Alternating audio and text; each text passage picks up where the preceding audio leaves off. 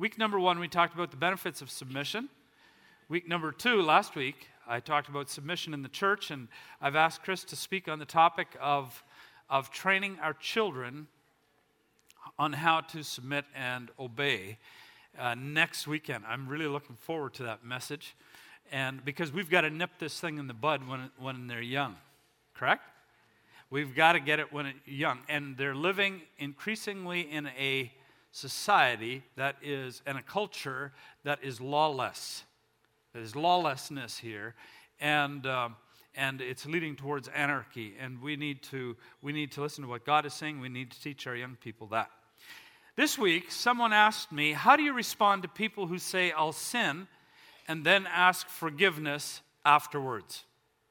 Have you ever had somebody say that to you? Particularly when you're warning them. I'll sin, and then I'll simply ask forgiveness later. Perhaps you've even been tempted by that. I have. By that thought. Why not? Grace is cheap. It's free. And I'm a Mennonite. So I'll just sin and ask forgiveness, and that's it. And then I get the best of both worlds. Now, can you imagine a groom on his wedding night holding the following conversation with his bride? "Honey, I love you so much, and I'm eager to spend my life with you, but I need to work out a few details. After we're married, how far can I go with other women? Can I sleep with them? Kiss them? You don't mind a few affairs now and then, do you? I know it might hurt you, but just think of all the opportunities you'll have to forgive me after I betray you." You say, that's bizarre. It is bizarre, and yet this is precisely what many have done with God. Thanks for saving me. Thanks for the benefits. Thanks for the relationship. Now, if you don't mind, I'd like to get back in bed with the world. And hence, in the Western church, divorce, sexual sin rates, as an example, are just as high in the church as in the world. The church has lost her saltiness and her moral authority through rebellion, a lack of submission to her Lord. Church, would you agree with this?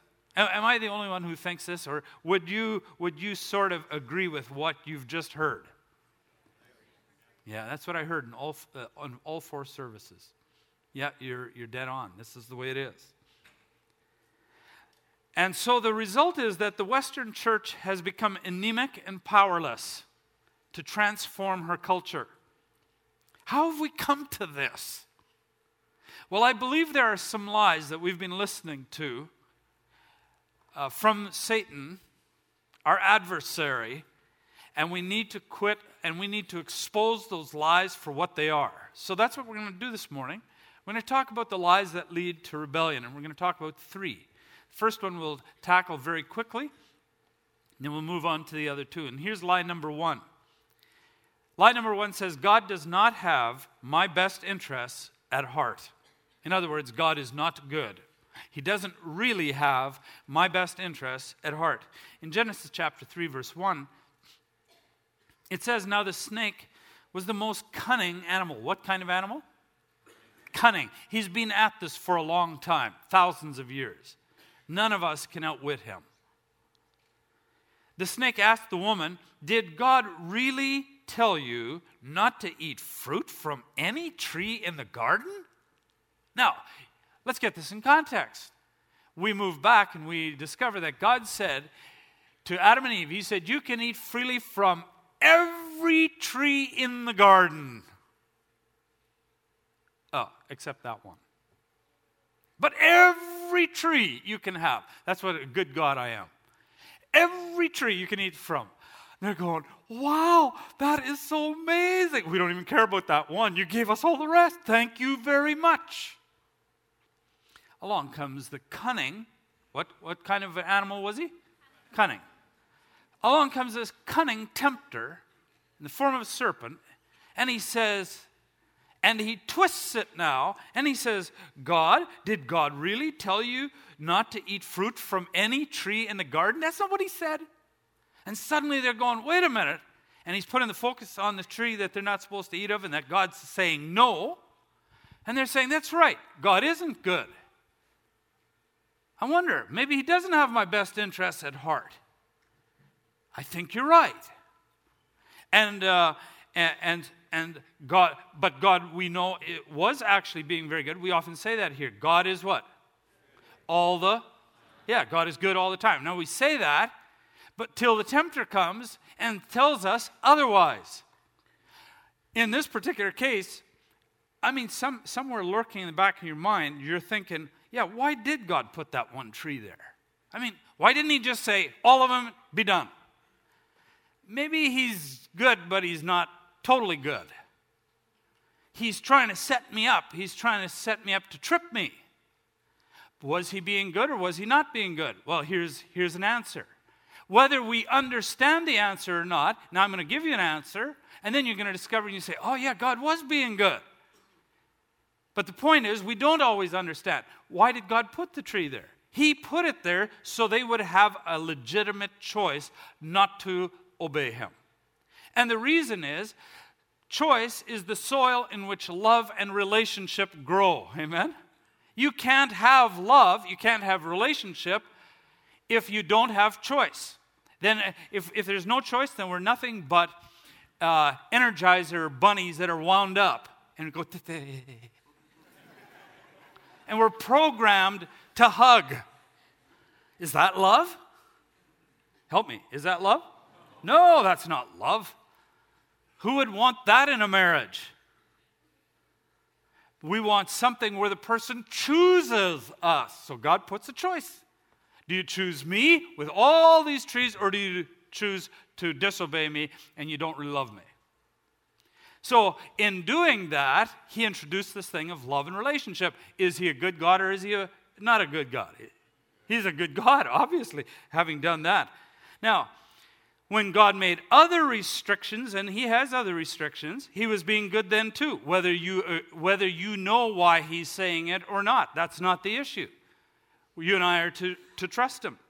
When a parent warns a small child to keep off the street, or restricts a child's candy sugar intake for the day, or takes the child to a doctor for an immunization needle, and the little child looks at her parent as though they've just betrayed them. They can't believe that the parent would let this person in a white coat take a needle that long and stick it in there and try to kill them. The child doesn't realize that the parent's hurting inside, and the parent knows. They think that I'm betraying them, but the truth of the matter is I care about them deeply. I love them. I have their best interests at heart. Amen? And so does God. And so does God. Well, seeing you get this point really well, I'm going to move on to lie number 2. Lie number 2, and by the way, it's because of that lie, when we believe that lie of the enemy, that causes us to move in the direction of rebellion and towards God. Here's lie number 2 that we listen to. There are no consequences for sin. Now, if I were to ask you, are there consequences for sin? You would answer, as any good church would. Very good theological answer. And yet we continually do it. Because the enemy knows that it's not what's in our head and about what's in our heart, and we still think we can get away without consequences. The enemy tried it with Adam and Eve. Genesis chapter 3 says, you will not surely die, for God knows that when you eat of it, your eyes will be open and you will be like God, knowing good and evil. You will not surely die. God had just said in the verses before, in the day that you eat of the tree of the knowledge, that one, in the day that you eat of that one, you will surely what? And the enemy turns around and says, you will not surely die. Wait a minute. God says one thing, the enemy says another, and now we have a choice. Do we believe God or do we believe the enemy? And the history of our world and looking at the results around us tell us that we're listening to him a lot, wouldn't you say? There's no consequences. We can get away with, some people face consequences, but we won't. So not only did Satan assure the couple that there would be no negative consequences, he also went on to say, actually, there'd be some good that would come out of it. He said, God actually knows. He's not telling you this, because he's not a very good God. But he actually knows that in the day that you eat of it, your eyes will actually be open, and you'll be like God, knowing good and evil. Really? You mean there's good? There's good that can come out of rebelling against God? Yes. You didn't know that? No, I didn't realize that. Oh, yeah. So there are negative consequences for disobedience and rebellion. Always. How many times? Always. Not sometimes, not many times, not once in a while. There are always negative consequences for disobedience and rebellion. Well, let's look at several kinds of negative consequences. And the first one is God's laws have built-in consequences for disobedience. If you defy the law of gravity, for example, by stepping off a 10-story building, you will certainly experience the consequences of disobeying that law, wouldn't you? Most of the time. Sometimes. Or what? Always. But God not only has natural laws, he has spiritual laws. And disobedience or rebellion against those laws always has consequences. In Galatians 6, God said, "Don't be deceived by him. God is not mocked, for whatever one sows, that will he also reap." In some ways, the Bible is like an owner's manual. It's more than that, but in some ways it is like that. And if my owner's manual, my automobile owner's manual, tells me to get my brakes checked after so many kilometers, and I ignore it, how many of you have even read your owner's manuals? You're supposed to be. And I found there's a warning in there. It says, after so many kilometers, you're supposed to get them checked. And not only that, apparently there's a system in the brakes that if you wear them down far enough, they will squeal really loud. That squealing you're hearing is a warning. You're supposed to get your brakes checked. It's a warning. At some point, they will fail, and I will be involved in some mishap that will, at the very least, cost me a great deal in repairs, maybe even my own life. True? Absolutely. Absolutely. But there was a warning. Now I want to make a warning. Young people, listen to me. You think that you can get involved in sexual relationships outside of marriage without any consequences. Listen to me and listen carefully. You can't. I had a young adult plead with me between these two services who got married and is making the thing work. And she said to me, "Tell them, Pastor, tell them. Go back and tell them again, and tell the 10-year-olds and the 11-year-olds. Warn them. It's not worth it. I'm haunted by the memories of the rebellion of my past, and it's affecting my marriage, and we have to work through it." I've had, in fact, I had a couple between the services come to me, and I've had a number of couples in this church, and I really commend people like this woman who said this. I commend these couples because they said, "Pastor, warn them about divorce. Warn them." And I've had at least 3 couples, I can think of 3 couples in my head right now who have told me this, who have come to me and said, "We are remarried, we've been divorced, remarried, and we're making the best of it. We've committed our life to Christ. We've asked him for forgiveness where we've been involved." In some cases, they had nothing to do with it. But just tell them, Pastor, that it's not what it seems. It complicates everything with the family. And some of the young little kids, for example, when your little children are shuffled around from one parent to another, when they say to us and to school teachers that their mommy or their daddy doesn't live with them anymore, do you think it's hurting somebody? Yeah. If they're teenagers, they may blame God for their hurt and turn from God. And And if your spouse sinned against you like this, you know what it's like to bear the consequences of another person's sin. So when we're involved in doing things, there are always consequences. Or you lose your job because of some addiction, even if you repent. Or you lose your health or die prematurely because you willfully disregarded and would not submit to the government highway laws. And the saddest part is that the consequences aren't always just internal ones that affect us. They affect other people. And that's so sad. That's the saddest part. Amen? Now here's what I really want to get at. Right now, some of us may be feeling a little smug, kind of happy. I haven't committed the big ones. Well, hallelujah. Good for you. Adam and Eve didn't suffer terrible consequences for murder, adultery, lying, or drug use. They simply ate a fruit.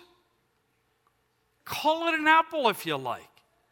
Are you kidding me? Let's put this on. Let's put this down to where we can really get it. Your mother says to you, bakes fresh cookies, or your wife does. Now let's leave it with mother.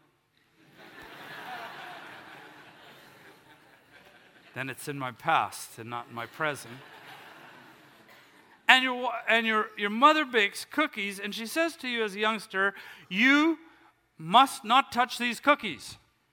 And you go, that's not right. I mean, it isn't right to make cookies and put them on a counter. That in itself is a sin. That's what the devil would do.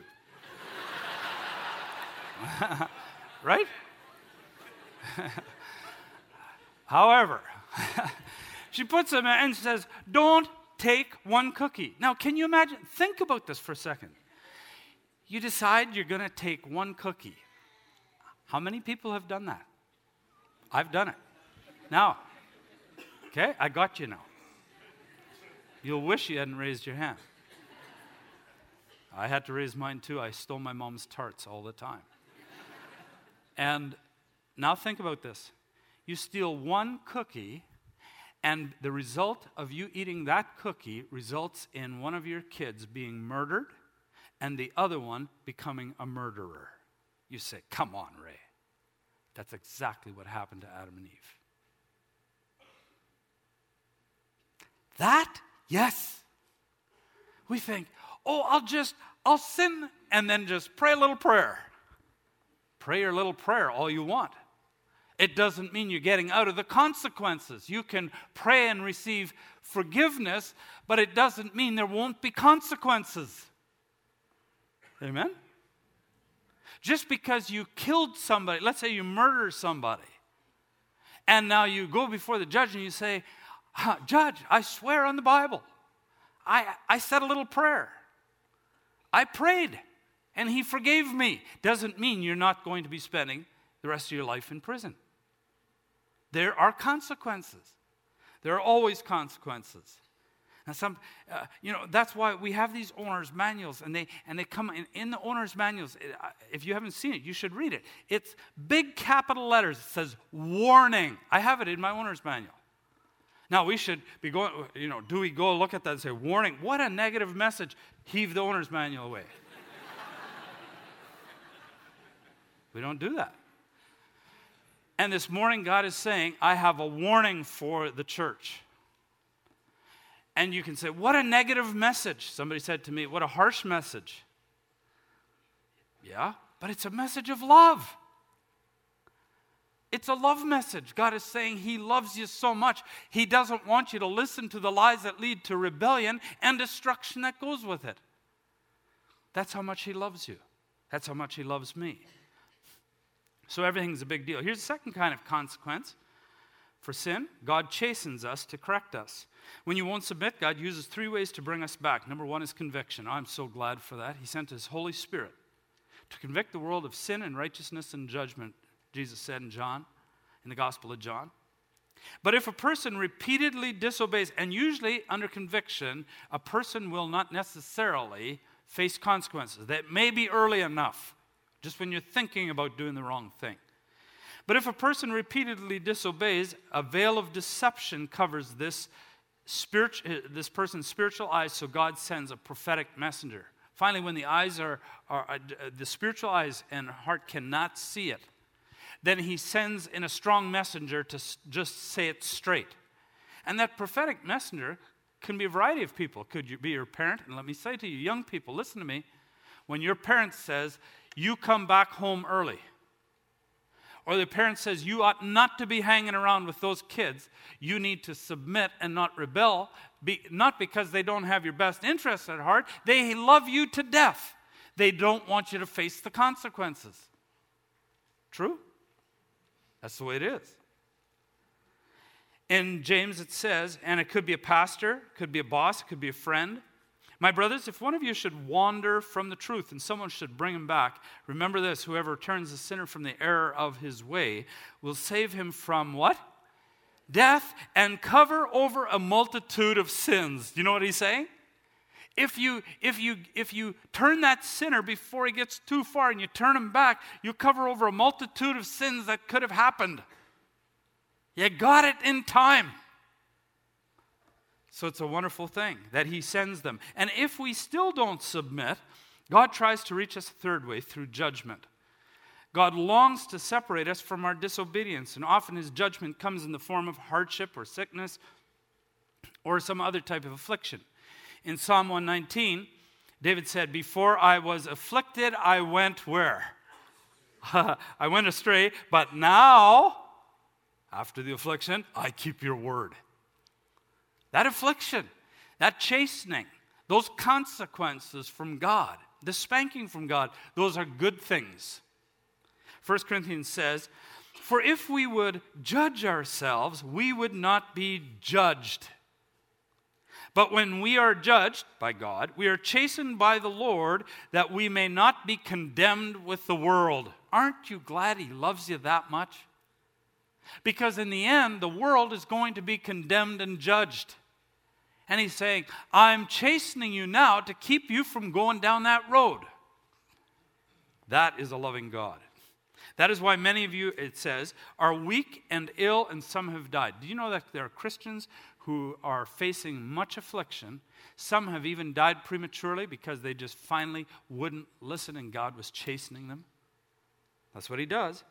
I remember a friend, his name was Wayne, back in my flying days, and he told me the story a year after this event that I'm going to tell you. And he had come to Christ through the church, and he was growing, and then all at once something happened in him, and he decided he was returning to the ways of the world, and he was walking away from God. He was drifting and drifting. And one day he was taking off from Sioux Lookout Airport, and he had just dropped off a bunch of passengers in the twin he was flying, and the plane was empty. And he went down the runway, and he was able to get off very quickly because he had no weight on board. No sooner was he off, and a baggage compartment door on the long nose of the aircraft just flew open in his windshield, flew back, and it was because he had forgotten to lock it. He didn't do his pre-checks. He was in a hurry, didn't do his pre-checks properly, missed it, and he took off. Now he's just off the runway, and he instinctively knew he had a problem, and he just pulled the throttles back, and he touched down on the runway, and it was raining, so it was wet. And he was going very fast by then, and he was closer to the end of the runway, and he just shot off to the end of the runway and into a ravine. He landed up in a ravine, ripped the whole undercarriage and everything, the plane apart. And the plane came to rest in the ravine, and the first response out of his mouth was, he looked up, he told me, and he said, "Why, God?" And God said, "You know why." And he said, "That got me back on track." That's God's mercy and love, wouldn't you say? That's his mercy and love. Now, obviously, not all bad happens to us because God is chastening us. Job and Jesus, David, Joseph, Paul, we've talked about all these, are all examples of intense suffering in the midst of godliness. So you can't judge another, but you must judge who? Yourself. Must judge ourselves. When I didn't tithe many years ago, when I was in Bible college and had a little driving school business, excuse me, God withdrew his blessing on my business to such a point that the business just dried up. And I was desperate. And I went down in the basement, and I was praying by myself, and I said, "God, what is the matter?" You know what I was doing? Judging myself. What is the matter? I put my arms up. God, what's going wrong? What are you doing? He said, it's you. You're the problem. You're stealing from me. You're not giving on what I'm providing. I said, that's it? He said, that's it. I said, well, thank you for telling me. I ran upstairs. I said, I'm sorry. I ran upstairs and I said, honey, I know why our business is dried up. She said, why? I said, it's me. I'm the problem. I've sinned. She said, you what? I said, yeah, I'm stealing from God. He told me and I'm excited about it. And I said, I know now what the problem is. This is no problem. We can fix this. We started giving, and immediately the calls started coming back, and we just filled right up, and business was fine. He'll get you wherever he wants to, right? And it's a good thing. Now, we've judged through friends' ongoing illnesses, we judge ourselves all the time. We sit down with God and say, is there anything? We've learned that lesson. Now, here's what we need to judge. And 4 things are going to come up on the screen very quickly. You'll probably complain that I'm not spending enough time there, so you can copy them down, but I have to move quickly. Sometimes when we're in affliction, we need to be asking, God, is the reason I'm facing this affliction in order to bring glory to you through a miraculous intervention, as he did with Lazarus? Or we have to say, God, is the affliction that I'm suffering allowed by you to bring glory to yourself by allowing me to be displayed in front of others, completely having to rely on you, and you will receive glory? Is that why you're doing it? Here's a third possibility. Are you allowing the affliction or this problem in my life to build character in me, like David or Joseph? Or is it the fourth one? And this is the one we don't go to. We don't default to this one. Are you allowing this to bring correction in my life? Is that the reason? It says Paul there, but ignore that word name Paul. I have an illustration for it. Numbers chapter 12 says, Miriam and Aaron spoke against Moses because of the Cushite woman whom he had married, for he had married a Cushite woman. And they said, has the Lord indeed spoken only through Moses? Has he not spoken through us also? And it says, and the Lord heard it. You don't want to have that besides something you're doing. And the Lord saw it. That means it's not good what's about to happen. Miriam was the older sister of Moses who had cared for him while he was floating in a basket in the reeds. You'll recall that. She's a wonderful prophetess, a great prophetess. Aaron, the older, was Moses' older brother. And they were people of position and power in Israel. And they criticized Moses for marrying someone from Cush, or many scholars believe that's Ethiopia. They thought he had made a sinful or bad decision because she was a foreigner. They may have been right, in fact. They reasoned that because God had used them too, and he had, that they were safe to speak out against authority. So God called them to account. Look what it says. And the anger of the Lord was kindled, and Aaron turned toward Miriam, and behold, she was leprous. She was sick. Sometimes it happens because of our sin, and God is chastising or correcting us. So how do we judge? We do that in listening prayer, and we won't get into that. There's one third one. I'll just mention it, and then we'll move on. There's probably more, but here's one third kind of consequence. We go back to enslavement. Sometimes God says, this individual that I'm dealing with constantly goes back. I just rescue them, they go back to sin. I rescue, they go back. I rescue them, they go back to sin. Finally, God says, fine, you like slavery so much, I'll take you back to your bondage. And some people wonder why they can't get free from enslavement and bondage. And it doesn't matter who prays over them and lays hands on them, and they can't get free. And it's not going to be an easy walk out of the park, because God says, like he said to the Israelites, he said, I rescued you from your slavery, and you continually go back from me. Fine, I'll send you back into slavery. And he sent him back into slavery. See, sometimes God does that. All right, so there are consequences. Lie number 3 we've got to get on to. The last one. And here's the lie. To go to heaven, just believe and say a little prayer. That's it. And you can live happily ever after. Many have made the mistake of thinking of salvation as a one-time transaction that took place when they asked Jesus into their heart. I'm not mocking that. You'll see it in just a minute. They believe that, but they believe that after praying the sinner's prayer, they pretty much can live for themselves and wait to go to heaven. And this lie is killing the Western church today. It spawns rebellion rather than submission and obedience. People may as well live like they want. If in the end you simply go to heaven anyway because you believed a certain little doctrinal formula better than somebody else believed it, but other than that your lives are no different, then what's the motivation? Where's the fear of the Lord? There is none. Of course, we affirm that praying to Jesus, to receive Jesus, is an important and wonderful first step. Amen? Amen. We'll read it out of Romans. Paul said, under the inspiration of the Holy Spirit, is God speaking, if you confess with your mouth that Jesus is Lord and believe in your heart that God raised him from the dead, you will be what? Saved. Aren't you glad for that passage? I am. That's where my journey began. And that if you know Jesus and you're walking with him, that's where your journey began. But don't stop there. James chapter 2 says, you believe that there is one God? That's good. Even the demons believe that. Did you know that there are no non-believing demons? Have you ever thought of that? They all believe. There are foolish human beings that don't believe, but all demons believe. You know what they do? They shudder. Are they saved? No, they aren't. Are they on their way to heaven? Absolutely not. God says, you through James, he said, you foolish man, do you want evidence that faith without deeds is useless? And then he goes on to talk about Abraham, and he says, Abraham believed, but his belief led him to do something.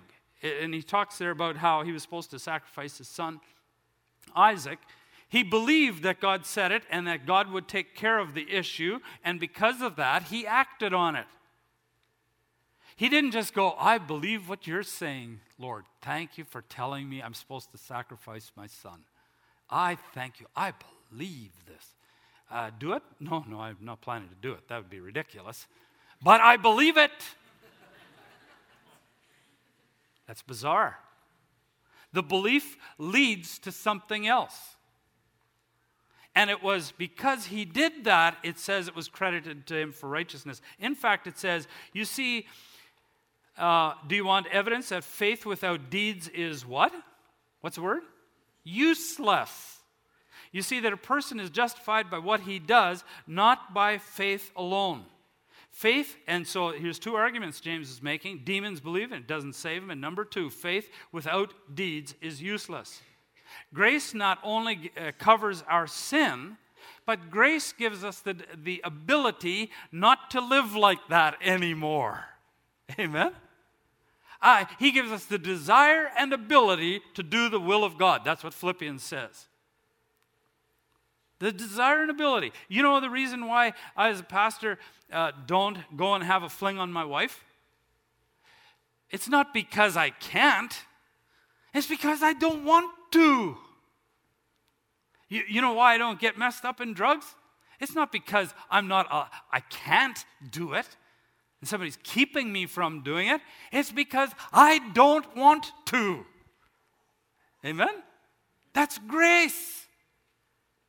And so the evidence that he has rescued me is that the things that I used to want to do and the things I did, I no longer want to do and do. That's the evidence. So if a person is still acting over here and they prayed a little prayer, there's probably something wrong. That's what the writers say. Now, those that are theologians, they'll say, well, I'm more into Paul, not into James. I can understand why. Yeah. Though they're both inspired writers. Well, let's try a few other writers then. Writer to Hebrews, in Hebrews chapter 5, verse 9 says, "And being made perfect, he became the source of eternal salvation to all who, what? Obey him, desire, and do." Jesus said in Matthew chapter 7, "Thus you will recognize them by their fruits. Not everyone who says to me, 'Lord, Lord,'" that means not everyone who prayed a little sinner's prayer. and I'm not belittling the sinner's prayer. We do it here. That's how I started my journey. I'm just saying that's not it. Will enter the kingdom of heaven, but the one who does the will of my Father who is in heaven. Jesus said these words, folks. Brothers and sisters in Christ, Jesus said this. On that day, many, how many? Many, will say to me, Lord, Lord, did we not prophesy in your name? They might even be charismatic. They're into the things of the Holy Spirit. I prophesied. I cast out demons in your name. Did mighty works in your name. And then I will declare to them, I never knew you. Depart from me, you workers of lawlessness. He's saying, be careful. Titus said, for the grace of God that brings salvation has appeared to all men. It teaches us to say no to what? Ungodliness and worldly passions, and to live self-controlled, upright, and godly lives. That's what grace is. It doesn't just cover your sin. So you don't want to just say, oh, I'll just sin, and then I'll just ask for forgiveness. No. When you get saved, you believe it, and then you turn to Christ and you repent. You're turning to Him and you're walking in a new direction. You were walking in that direction, now you're walking in this direction. And if you are walking in that direction, you have no assurance of your salvation. None. I'm not telling you when you crossed the line or didn't cross the line. I'm just saying you don't have assurance when you're going in that direction. Amen? Church, amen? That's what the Bible says.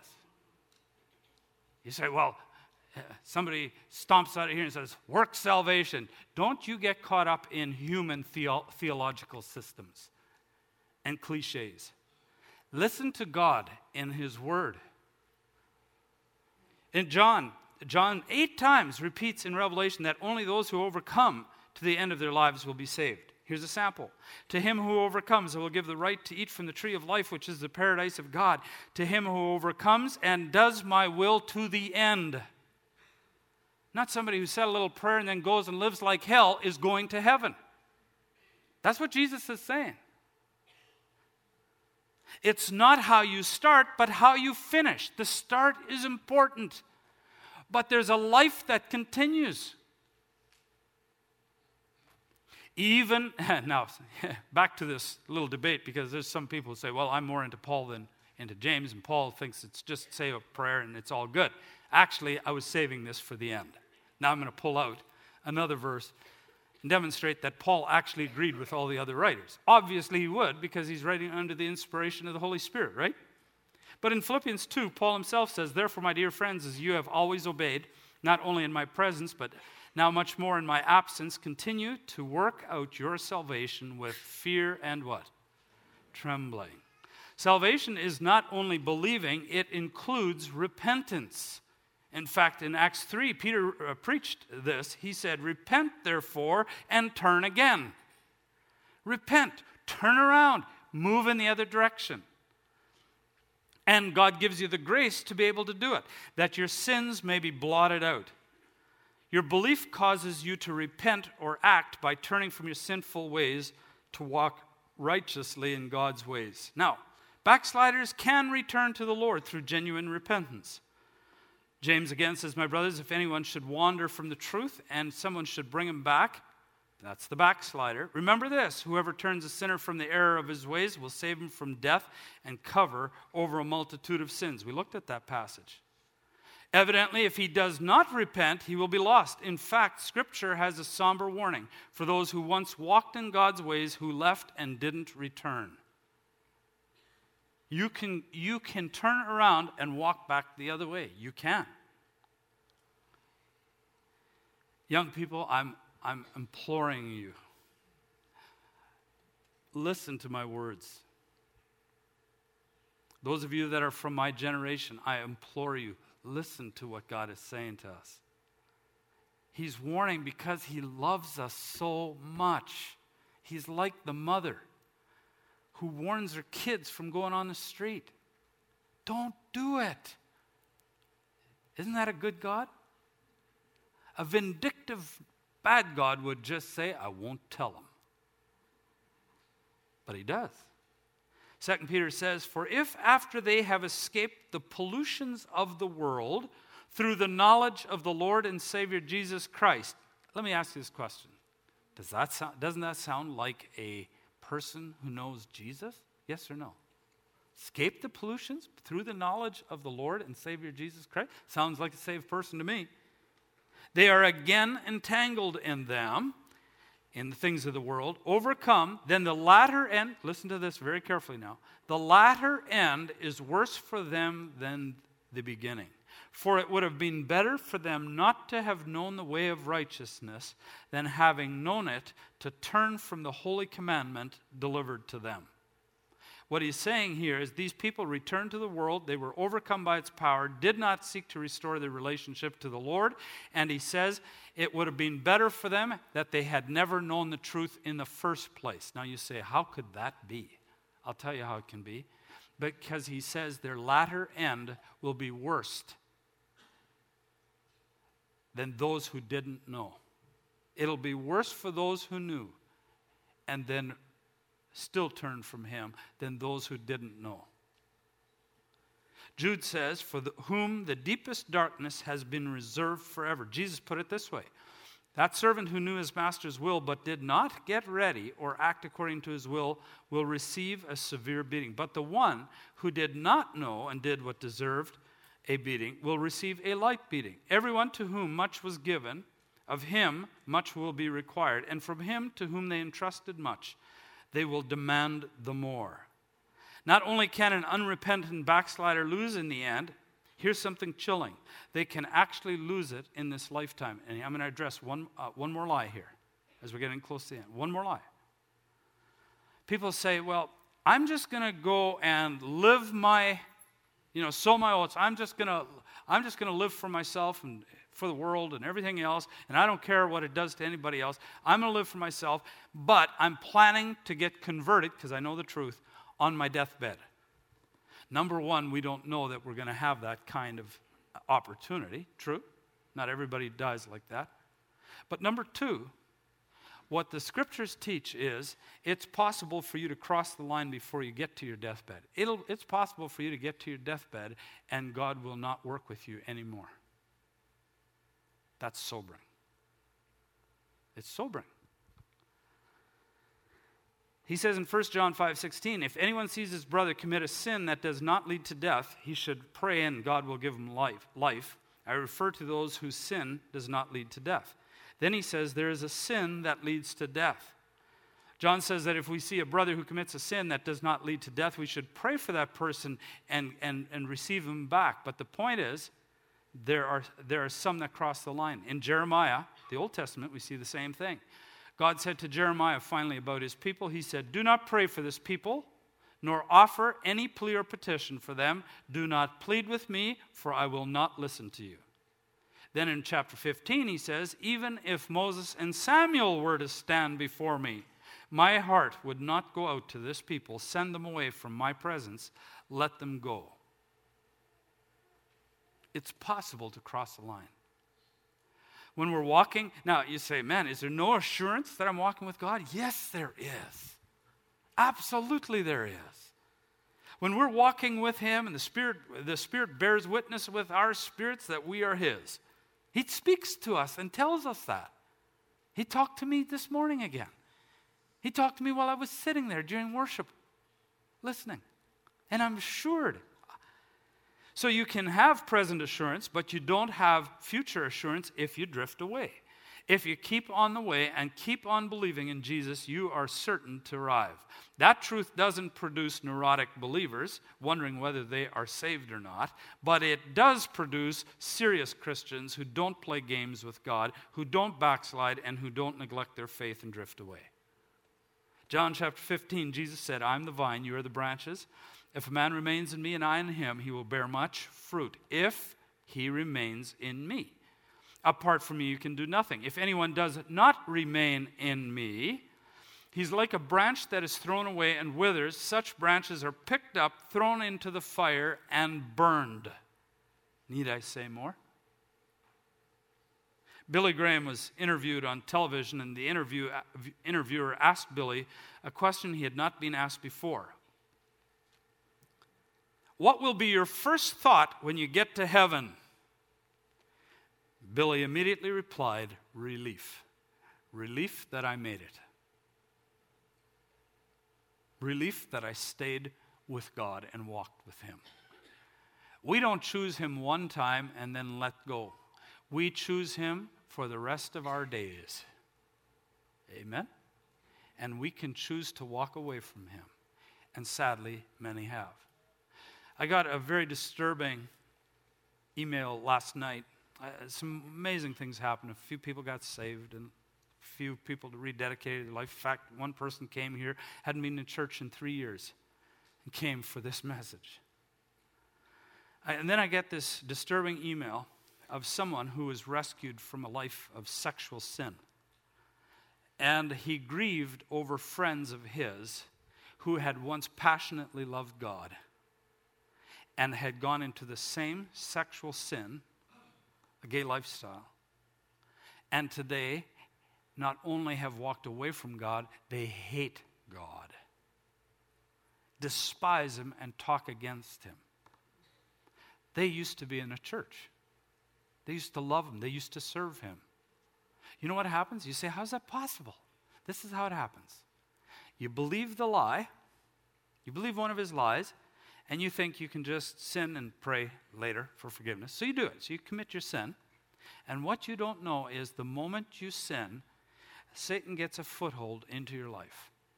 And when he does, he puts a veil over your spiritual eyes and ears. And when you used to be able to discern and hear the truth and understand it, you used to respond really well to the preaching of the word and that kind of stuff. You were excited. And you were sensitive to the Holy Spirit, and suddenly you're not. You don't actually get it. In fact, you go out of here, you're mad. You maybe talk about it in the vehicle.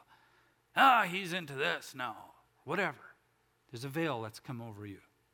And so now, you make a choice to do a little bit more sinning, and a little bit more sinning, and a little bit more. And finally, you've walked way down the path, and you crossed some line somewhere. And you don't belong to God anymore. That's how it happens. And it happens thousands upon thousands of times in the Western church. And God's imploring his church and saying, don't do it. Don't ever. May it never be said of us. May it never be said of us, I'll sin and then I'll simply ask for forgiveness.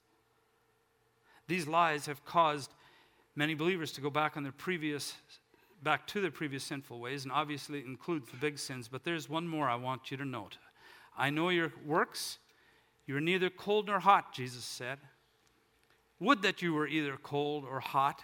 So because you're lukewarm and neither hot nor cold, I will spit you out of my mouth. When you're hot, you're passionate for God, and you have nothing to worry about. Amen? We've got a bunch of hot people around here. I love it. They're just crazy for God. We call them crazy. That's a good nickname to have. They just love him. No problem there. And then you have those who are cold. They're not deceived. They maybe are the ones who've committed every big sin. Maybe they landed up in Four Winds and they're now sitting on the front rows. Often are. They've committed every big sin. They know how much they need Jesus. They knew when they were not serving him. It was clear, black and white. Talked to some of them right between the services this weekend. They come to me. Hearts are so sensitive. And then he says, I wish you were one of those. Those I can work with. He said, but I can't work with those lukewarm ones. And the reason is because they're deceived. They think they've got it together, but there's a veil over them already.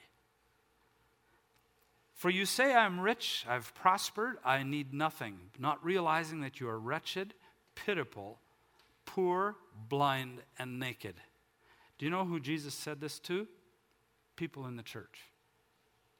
People in the church. You and I need to wholeheartedly repent of our sins, whether big ones or whether from our lukewarm, smug religiosity, and then wholeheartedly submit to God. This was a message of love. It really was. In fact, folks, if I've ever preached a message of love, this was the one. If ever. Because it was a warning. Jesus didn't come to condemn the world. He came to save it. That's why he's warning. He's not condemning you. He's inviting you to a life abundant. And the love of God demands warning, just like a loving parent warns his or her children. Some here are in danger of losing the reward. Others are in danger of losing their salvation. So we're going to have a prayer time right now. What I'd like you to do is bow your heads now. Everybody bow your heads. Maybe you came here, maybe it's your first time in church in a long, long time. You've been away from the Lord for a long time, or maybe you've never known him. You don't know Jesus. He's never lived in your life. Then I want us to pray a prayer of commitment all together, in which you can pray together with us. And if you've never received Jesus, you can receive him into your heart right now. You need to do that, all right? So I'm going to ask the church to pray after me, as we sometimes do, out loud, because that'll assist all of us in praying together. And those of you that have never received Jesus, this is how you do it. This is how you get out of walking in the mess in the direction that you're walking and the judgment you're headed towards. This is how you get out of it, and you turn to Jesus, who died on the cross for your sins. He paid the penalty for you already, so you don't have to. And he gives you and he's going to cover your sins. He's going to cancel them, and then he's going to give you the desire and ability, that's his grace, to be able to live differently from now on. That's a deal. That's an incredible deal. But he wants you to turn to him, and he wants to become Lord of your life. You haven't done so good with your own life. It's time for you to let him do it. Let's pray this prayer. Dear God, I really understand now. And I want to thank you that this morning, when I least expected it, you warned me about impending danger, about the lies of Satan. You exposed him this morning. And now I realize I was headed for trouble. I was headed for judgment, eternal separation from you. But I am turning to you. I confess my sin. I repent of it. I turn from it. I turn to you. And I receive you as a special gift, one who died for me and took my punishment. And I ask you to be Lord in my life. I give up the ownership of my life. And I say, you rule my life from here on in. I give it to you. Thank you for what you've done for me. I gladly give myself to you. In Jesus' name, amen. If you prayed that prayer, this is what I'd like you to do right after the service. I'd like you to come and tell me, or go straight out of the double doors and go to the prayer room out there. You'll see a big sign there that says prayer room. It's in kind of light green. And there is a prayer team waiting for you. Now, I want to talk to those of you that are the church, brothers and sisters in Christ, church family, my fellow friends. God is serious about wanting a pure church. We can be pure. He said, well, it's too late. I've sinned. I've done some of these things you've talked about. So have I. So has everybody here. But that's what he saved us from. And that's not what we should be known for anymore. Amen? That's our past. And now he wants a clean, holy bride. Amen? Yeah, that's what he wants. In fact, did you know the scripture says, without holiness, no one will see God? Scripture says that. Direct quote. And so what I'd like us to do is bow our head for a moment. And I'm going to ask the Holy Spirit to bring areas of rebellion in your life, areas where you're not submitted, to your mind. And I want you to begin confessing it. So bow your heads, close your eyes again. Holy Spirit, I'm asking you to bring your conviction upon your people and reveal to them areas that are not submitted to you. Speak to them now, Lord.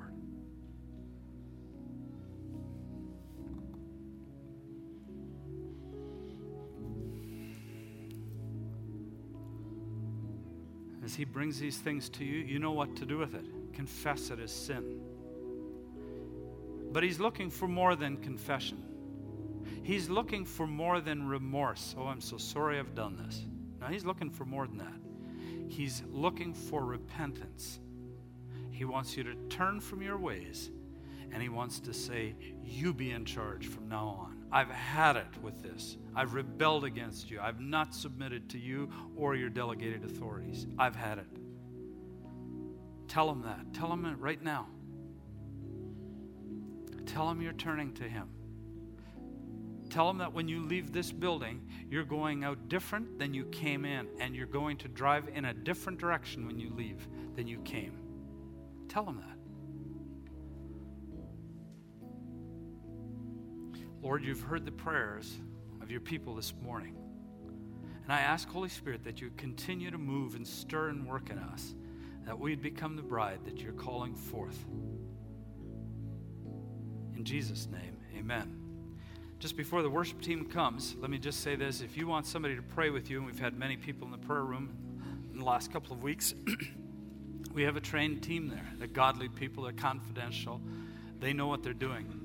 Good people. It's headed up by Grace Fast. Then, as soon as the worship team begins to lead this last song, you can just slip out of your seats immediately and beat the rush and go right through those doors and straight to the prayer room. There will be people waiting for you. They're ready to pray for you and help you through your issues and point you on the right direction. God bless you.